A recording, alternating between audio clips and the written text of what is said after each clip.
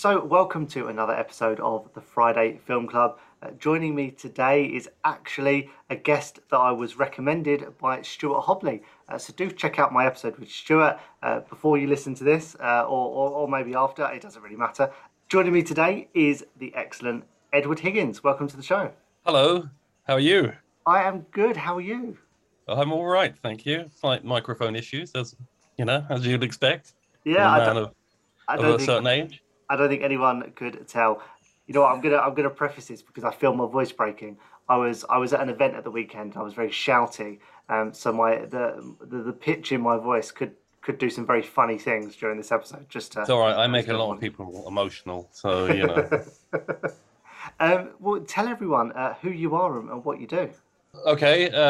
Well, I'm a novelist. Yeah, I'm a writer of sorts. Not very much importance, but trying. I've had but three books out. For the sake of this program, I should probably say that I know Stuart Hobley because I run a thing called the Film Crowd, which he was an early adopter of, which is it's kind of a thing we set up myself and two other authors, Paddy Kincaid and Holbrook. We set it up 4 years ago, which seems remarkable. It didn't seem that long ago, but 4 years ago, and it was basically set it up as a thing that was supposed to help people who had kind of social issues, but still sort of a way for them to connect. So people who are suffering from social isolation or loneliness, so that they could have a kind of a time where they could do something with people that was a kind of a low level thing that they might enjoy, where there's no pressure. You can keep your phone on. In fact, it's actively encouraged because it's quite difficult to text funny responses. And it's been in the midst of the last 2 years. Obviously, it kind of went a bit bigger because of COVID. Of course, yeah. Uh, It's almost like you and then planned it. suddenly everyone was stuck at home, miserable. Then, so it was yeah. So it's been growing and growing since then. We've had kind of celebrity endorsements of films that it's not the right word, is it? Endorsement, celebrity curation of films, and we're now aligned to a charity called Sidekick, which if I can ever work out. Well, you've already experienced my lack of technical intelligence. And if I could ever work out how we can give them the money that's in the Patreon account, it's theirs. I feel like Father Ted at the moment. That money's just resting in my account at the moment, but it is theirs, and I haven't spent it. So yeah, that's kind of who I am, really. Was Yeah, that all well, right? that was perfect. We'll talk more about your writing and your novels a bit later in the show. But just to Okay. quickly touch again on the film crowd, Yep. obviously it turned out to be an amazing thing to set up 4 years ago because as you touched on, pandemic hit and Yeah. suddenly everyone found themselves at home in isolation, and this Yeah. kind of thing must have been just absolutely perfect for so many people during that time. Yeah, I think it was. I mean, I've heard quite a lot of carers have direct messaged us and said that it's been enormously good for the people they care for who don't go out much, and most of them actually don't get involved actively, but they like watching the messages that go up. It's basically a tweeter along. We'd like to think we're a bit more special than that, but we aren't. It's just that. So basically, we put on films 3 times a week, and it tends to be B movies on a Monday, run by Paul, and then we've got kind of involved on a Friday with the Cellar Club on Mm. Talking Pictures TV. So we've been getting quite a lot of the lovely Caroline Munro has been making a bit of a fuss of us of late, which obviously everyone's very pleased about. So her of the Bond films and the horror films from the 70s. So that's been a bit of a delight that's happened recently. Yeah. So it's just it was yeah. I think we kind of started it without any idea of where it was going to go, and it's kind of taken Mm. off a bit now. So Have you ever did you reach a point where you realised actually all the films that we thought about watching together we've exhausted, and then you had to kind of try yeah, and we've get some had to really do odd it things? a couple a few times. One of the ones I'm going to mention later, I think we've probably done about 5 times now.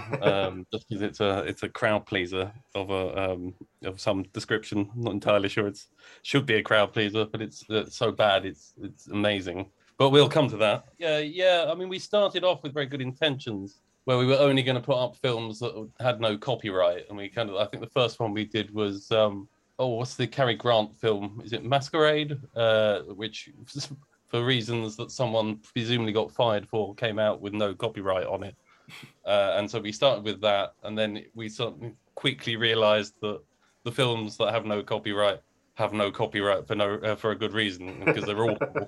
So then we started looking at things on YouTube with the kind of caveat that we didn't put them up, so they're there. We're just putting a link to them. Although we have had people coming to us, angry people. Well, there's a lot of angry people on Twitter, so occasionally you get someone complaining that we're being horribly I don't know, out of line with the people that made the films. But we don't never put any of these films up ourselves. We're just pointing a link to the things. So I don't know. It doesn't feel great saying that. Feels like I'm washing my hands slightly of the copyright infringement issue. But anyway, never mind. Yeah, I mean, I guess it's a fair caveat. For the greater good. For the greater good. Yeah, Mumbles. exactly. And I was about to ask you what the favourite film is that you've screened through the film crowd, but we may well touch on that. So I'm just going to dive straight in with the first question, which is, what's your favourite film of all time? Well, this one was all right. I could do this one. Some of your questions are a bit trickier than this, but my favourite film of all time is the 1949 Ealing comedy Kind Hearts and Coronets. And you're looking blank, but yes, it's a good film. You need to fill me in on this one. Okay, so I'll give you some background on this. When I was, I think I saw it first when I was about 7, and I was an inveterate early riser in those days, as my annoying child is now. He's obviously inherited that from me, but I used to, unlike him, just go downstairs and watch television. And in those days, there was 4 channels because I'm elderly, and one of them used to be CFAX. You remember CFAX? I do. You do? Okay, yeah. Good. All right, good. You're not going to look blank all the way through this. But, so there was CFAX on Channel 4, and then BBC One and BBC and ITV used to be basically men in grey trousers and patterned jumpers talking about sports, which I wasn't very interested in. But BBC Two, really early in the morning, used to put on like great old films, and I encountered it through that means. I was reading Harry Hill's book the other day, and he's talking about the young comedians coming through, and they all do TikTok and various other things. And he's like, the good thing about television is, though, you're not just given stuff to watch based on what you've already watched. You're just kind of forced to watch something, and that was kind of how this was. And thank God it did, because I mean, my child comes down, he wants to watch things about dinosaurs or dogs, and that's it. Whereas I didn't have that choice; it was just put on the television, and we had one of those big Grundig TVs with the kind of plastic wood on the sides. Yeah. And I watched Hound of the Baskervilles, the really old version with, I've forgotten his name. What's his name? Oh, that's terrible. Oh, that's bad. What is his name? Anyway, we can cut that. But anyway, oh, how embarrassing. Which I was about to say started my lifelong love of Sherlock Holmes, and then I've forgotten his name. Rathbone, obviously, yeah. So that and another film called Mrs. Miniver, which is a sort of a weird old film about the war. An Oscar winner. We weren't expecting a 6-year-old. Was it an Oscar winner? I believe it was, yeah. Oh, okay. Well, I didn't know that. But anyway, I watched that. There was another film called The Big Job, which was like a kind of early Carry On film with quite a lot of the Carry On stars in it, but wasn't a Carry On. And then this Saturday morning, they showed Kind Hearts and Coronets, and it was a film I kind of fell in love with instantly, and it has remained as my favourite film ever since. And I was pleased I wrote so it's based on a book, and I did some writing about it last year, and I did the introduction and the kind of bits at the explaining stuff at the end. So there you go. Anyway, there we go. Well, so anyway, shall I talk about the actual film? That would probably be a good thing, wouldn't it? Do give us a synopsis. Okay, it's a sort of silky black comedy, which is very sort of gentle. And Dennis Price plays a guy called Louis Mancini, and his mother was part of this noble family, and she left to marry an Italian opera singer, and obviously married beneath her. And then he pops his clogs, and then she pops her clogs. And Louis Mancini, who's obviously the poor relation, writes, he's working as, I think, a draper's assistant at this point, writes the family and says, would it be okay for her to be buried in the vault? And they don't even respond to his letter. And so he decides at that point he's going to kill the entire family. And the entire family is played masterfully by Alec Guinness. So there's eight members of this family, including Lady Agatha Gascoigne, who is the Gascoigne family, and she's a suffragette. These are all played by Alec Guinness. So he's a callow youth, and then he's a sort of mad old vicar at one point. And I was watching a program about this last night, and the director of Paddington 2 said that the reason how he managed to get Hugh Grant involved in the film was by going, "You'll be like Alec Guinness in Kind Hearts and Coronets." So it has that kind of cachet, and it's also got Joan Greenwood's in it playing this she sort of sachets into places, and she's a sort of silky kind of everything's just brilliant. The script is the most amazing script I've ever encountered, and Robert Hamer's direction is just beautiful, and it's just a remarkable film. Every line is funny, and it's just a wonderful film. Anyway, it's a great choice, and who knew that Alec Guinness could play? Well, you get a lot of Alec Guinness for your money as well, so that's good. Yeah, the serial killer protagonist is kind of sympathetic, weirdly, and I think it's probably because, all right, he does kill. I mean, weirdly, not all the Gascoigne families are that evil, but so you're kind of, I suppose you should be thinking, well, he shouldn't probably kill that one, but he does. But then another one pops up with Alec Guinness's face 2 minutes later, anyway. So it feels almost as though you're probably all right. And there's a lovely twist at the end as well, which I won't ruin. So, but anyway, so that was my choice as best film. Great choice, and I'm sure 99% of our listeners will have never heard of that film before, so it gives them something to hunt out. Well, I think we've probably done that on Film Crowd a couple of times for some reason. So, I guess I'm going to ask you about something that you perhaps haven't played on Film Crowd. What's your least favourite film of all time?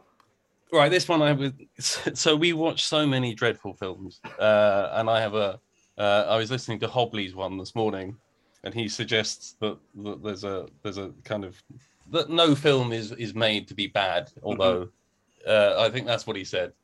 But I think some films are made to be good, and they're terrible, and those are the films you need to pick out. And I was trying to work out what film this might be that I should go on about. And my wife said, "Well, have you ever walked out of the cinema?" And I went, "Oh yeah, I have actually." And I went and saw the Bond film. Oh, can I even remember what it's called now? It's a Pierce Brosnan Bond film, Die Another Day. And oh my God, its worst part is it starts with a quite interesting pre-credit sequence where he's not just, saving the day through some extraordinary means. He's actually just being tortured. And I thought, this is interesting. I haven't seen this before. And then it just descends into this awful pastiche of a Bond film where it's just like invisible cars and John Cleese shouting a lot about sandwiches.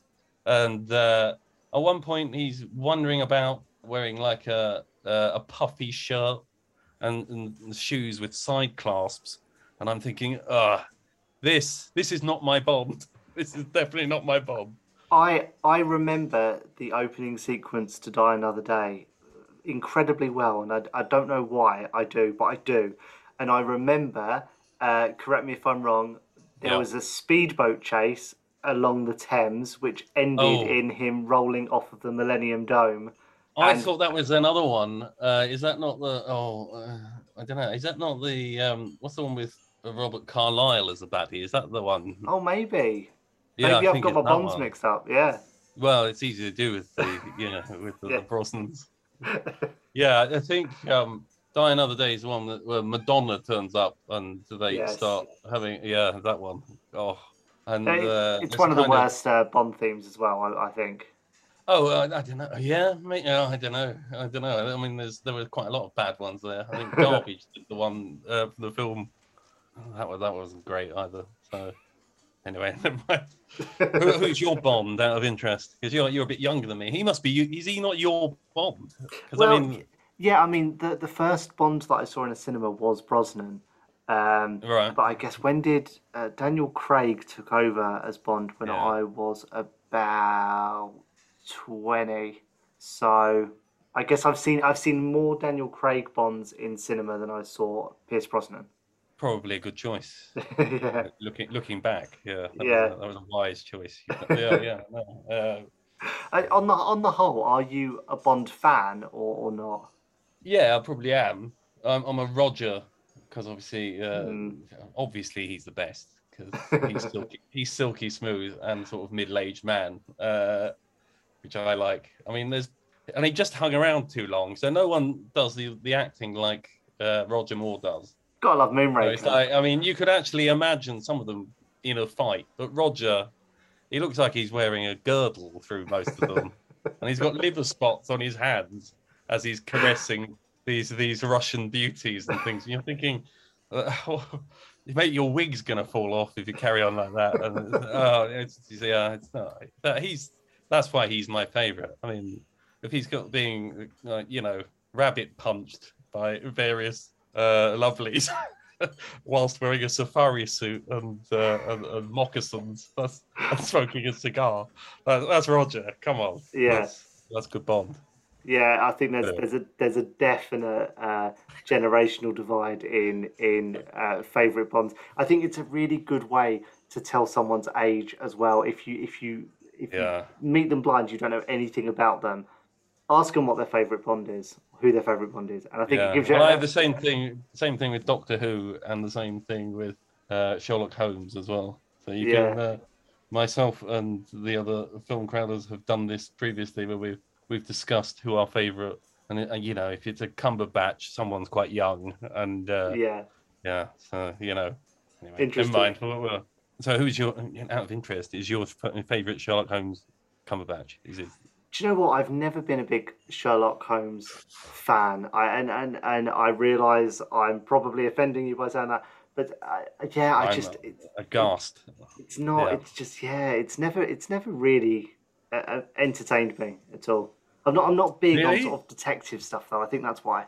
Okay, fine. What Mm. about Doctor Who then?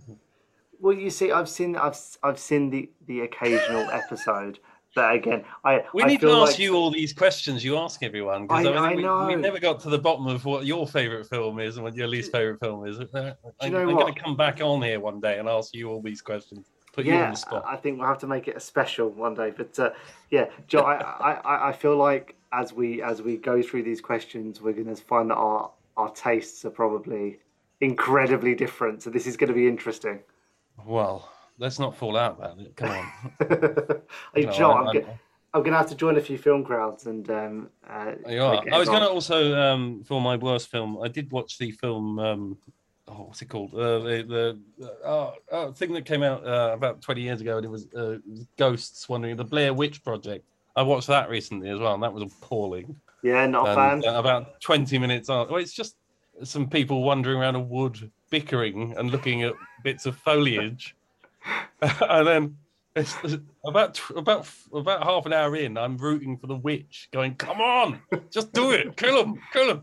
That was a terrible film. I remember watching that in the cinema and thinking it was quite good. I don't know what I was doing. It's Hmm. weird. Anyway, did you like that? Were we going to fall out It's about that? Well, it's not. I'm a big horror fan, and it's pretty low down. So am I.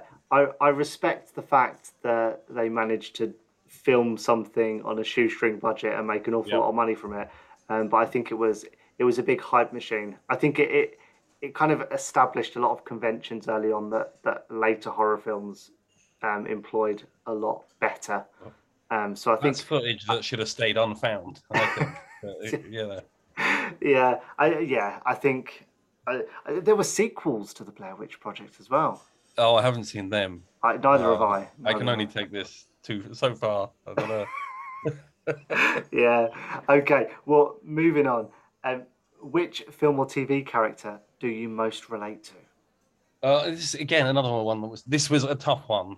I do live in a vague sort of fantasy world most of the time, so I was thinking someone like William Fisher from Billy Liar might be a good Right. choice. And he's someone who routinely is distracted from his kitchen sink drama he's trapped in by having dreams of a life where he's a king. I think I could do something like that, maybe. Well, I think don't we all know? well, I think I've got my mind on higher things, but my wife just thinks I'm a bit of a weirdo. So, but these days, I think the way the world is now, I probably feel more like a character in an episode of Tales of the Unexpected or something, where I sort of stumble haplessly around, and there's some sort of slightly baffling plot unwinding around me, and a growing sense of dread. But then nothing of particular interest actually happens, and the hoped for kind of twist ending doesn't really appear.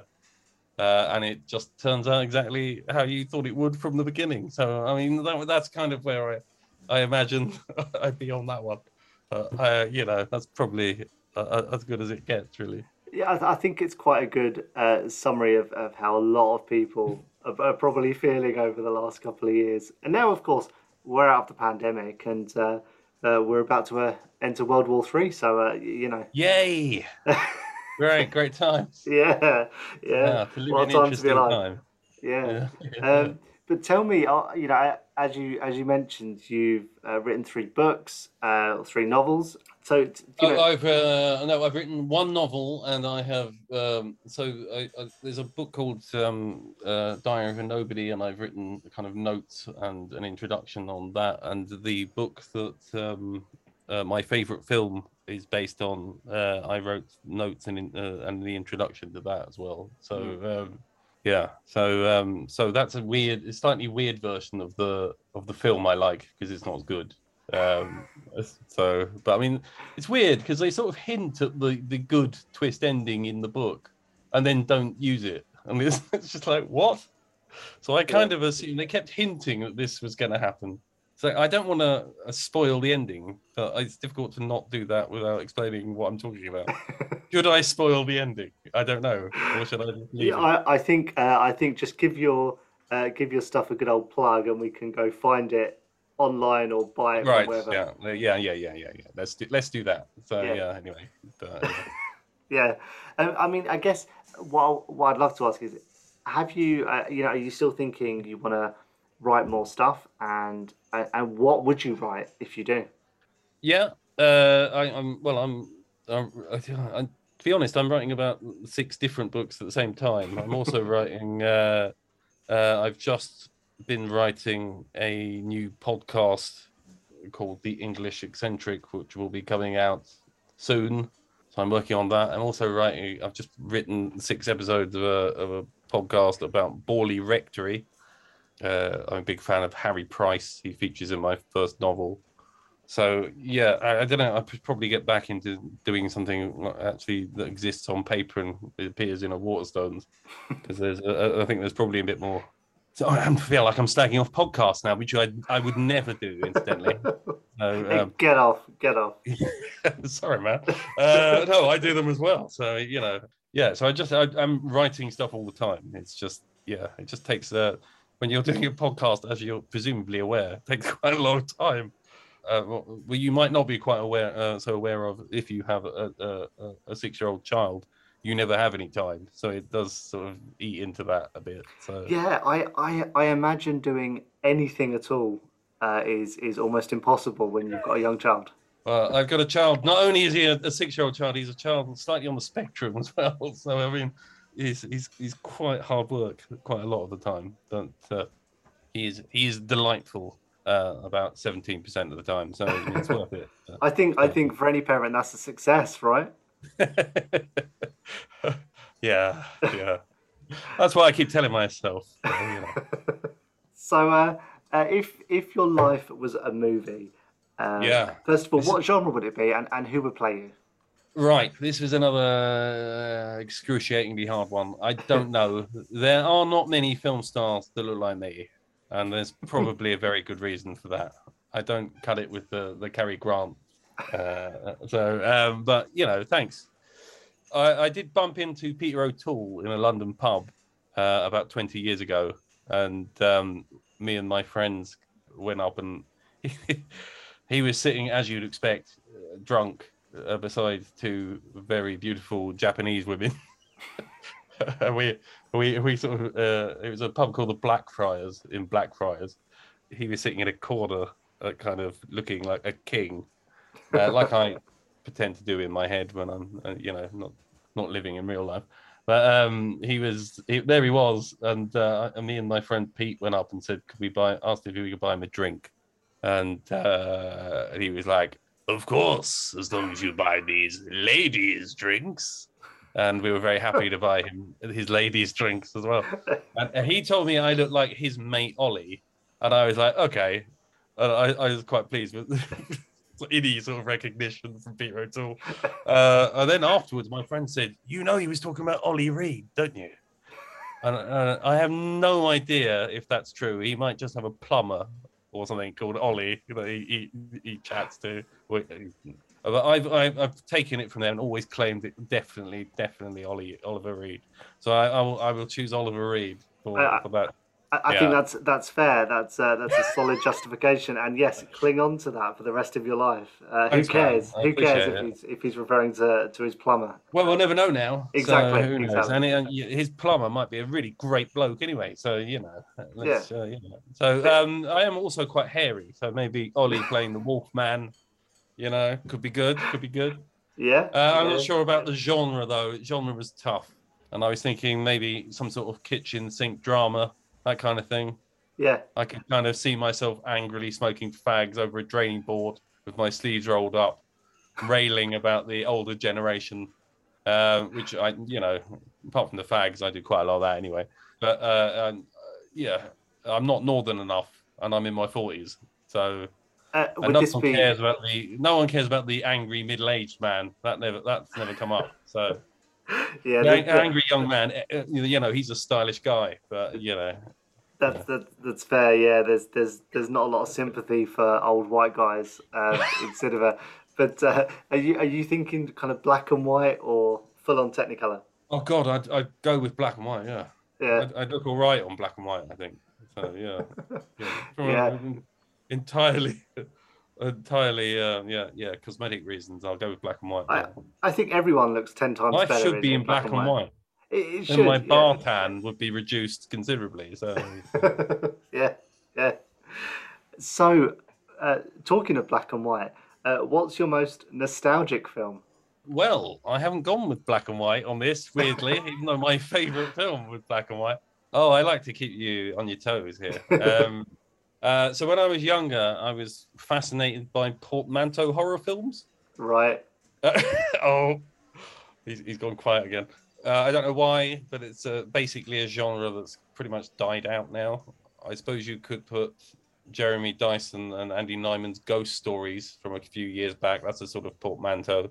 Do you know what I'm talking about at all? Do you know what? I've heard of portmanteau horror, but once again, my generation Yeah, are wasn't under. really there, was it? No, no, I'm afraid not. So this No. needs to be another education, I think, on your part. So portmanteau horror, it basically involves a group of well, I mean, this is the standard. This is kind of Amicus, Hammer. Who else did them? Tygon.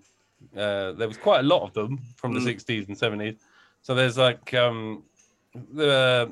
so it's basically there'll be one sort of anchoring story, usually quite badly done, and then there'll be four kind of stories that are kind of completely separate.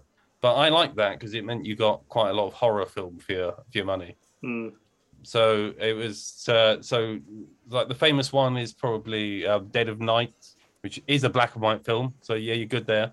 hmm Or there's another famous one called Doctor Terror's House of Horrors, Yeah. which was pastiched by Steve Coogan. I was going to say recently, but it was probably about 20 years ago. I'm just old. With his Doctor Terrible's House of Horrible, which he did a very good portmanteau pastiche that featured the guy from Pointless, actually. Oh, Oh yeah. Alexander Armstrong. Oh, Alexander Armstrong in a big curly ginger wig. So Yep. that was yeah, nice. And then so there's another famous one called Asylum, which the central figure is being kind of taken around an asylum. I think it's Rob Powell is being led around a kind of 70s mental institute and listening to the inmate stories. It's that kind of thing. Yeah. So basically, it's they aren't very terrifying, but my favorite one is one. It's a Freddie Francis film called Tales That Witness Madness from 1973, and it was probably X-rated when it was in the cinema in the 70s. I watched it on a sort of rainy Sunday afternoon in the late 80s on Channel 4. And like the film Asylum, it follows exactly the same plot as Asylum. So it's the head of a psychiatric institute, played by Donald Pleasant, leads a visiting doctor around the wards and tells him the stories of one of his patients. I think there's one of them used to be the ex person in charge or something. Although Mm. I can't remember what the resolution is on that, despite the fact that it's one of my favorite films. It's that kind of film. You don't remember the details. You just Yeah. you remember the bit. So there's basically there's a guy who owns an antique shop who, yeah, who basically has a painting that stares at him. It sort of moves occasionally in a what would be kind of scary way if it wasn't quite crap. And there's Joan Collins turns up, finds her marriage under threat from a tree. This is what this was clearly horror in the 70s. I mean, it's a nice one. Don't get me wrong. So Yeah. and there's another one. Kim Novak turns up at the end, and there's a kind of meal where her daughter ends up on the menu or something. I mean, none of it actually makes any sense. Yeah. And despite being a horror film, it completely fails to horrify you. But Yeah. you know, you get a lot of stories, so I Fair. quite like these when I was growing up. There's a tremendous sense of value, I suppose. That's what you get with these things. Yeah, and a solid choice. My only memory of watching sort of Hammer horror was when I was in uni, and I think it was my third year, and it was on the TV. It was like mid afternoon. It Yeah, was on something like ITV4 or something, and uh, yeah. my housemate walked in at just the moment when there was a fairly precarious, I'd go as far to say semi-pornographic scene that looked incredibly low budget, and because it was very low budget, and I had a little bit of explaining to do in that moment. Just sitting there in the living room with something that looked very suspect, and that's really all I remember of that kind of film. I had that same problem with my parents. I don't know. You'd been there watching a film for like I don't know an hour and a half, and suddenly a pair of breasts appear on the screen. That's when my mum's gonna walk in. I'll be like, no, oh! It's like you're watching. I know a genuine a moment in my life that fills me with horror to this day. Where I was watching, I think it was National Lampoon's European Vacation. Yep, yep, And there's a bit where Rusty fantasizes about meeting a German girl, and obviously, as we all know about German girls, they're all easy. So instantly, her breasts are out. yep. Suddenly, my mum walks in. I go, no, it hasn't been like this. It was Chevy Chase. But anyway, Yeah. I love the vacation films, but yeah, there's a lot of moments in those where it can be very embarrassing if someone walks in, especially if it's your mum. well, I mean, it's just watching a Chevy Chase film is pretty embarrassing. Well, Isn't it? yeah, good point. Right, what is your guilty pleasure? Well, I murder people on now, and so this is again another difficult, definitely quite difficult question. I don't know because I watched so many bad films. It was really hard. So again, I had to kind of fall back on the film crowd. I mean, obviously, I used to watch a lot of Carry On films when I was younger. And I suppose as a young man, I used to take can you swear? Can I say the? Yep, go for it.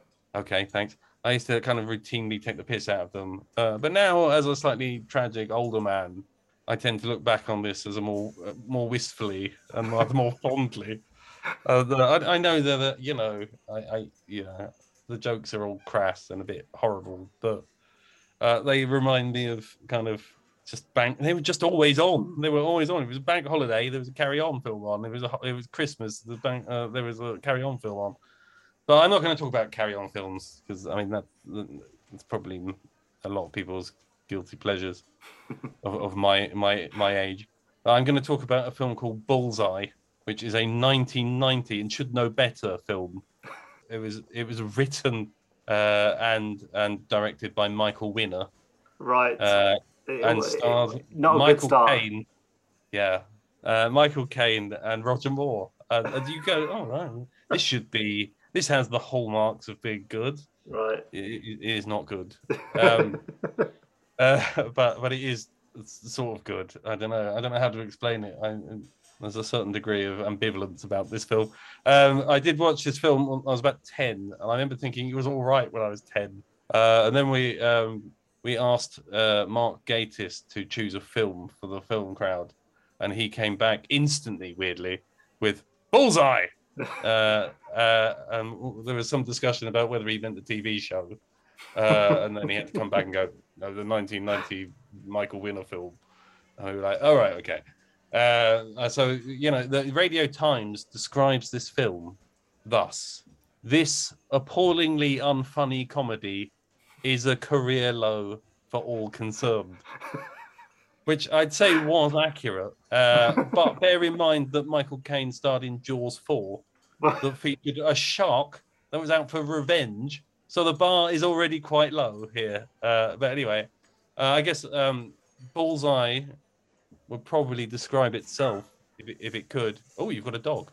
Yes, he's making himself known. He usually does. It's taken 45 minutes, so I'm pretty impressed. Okay.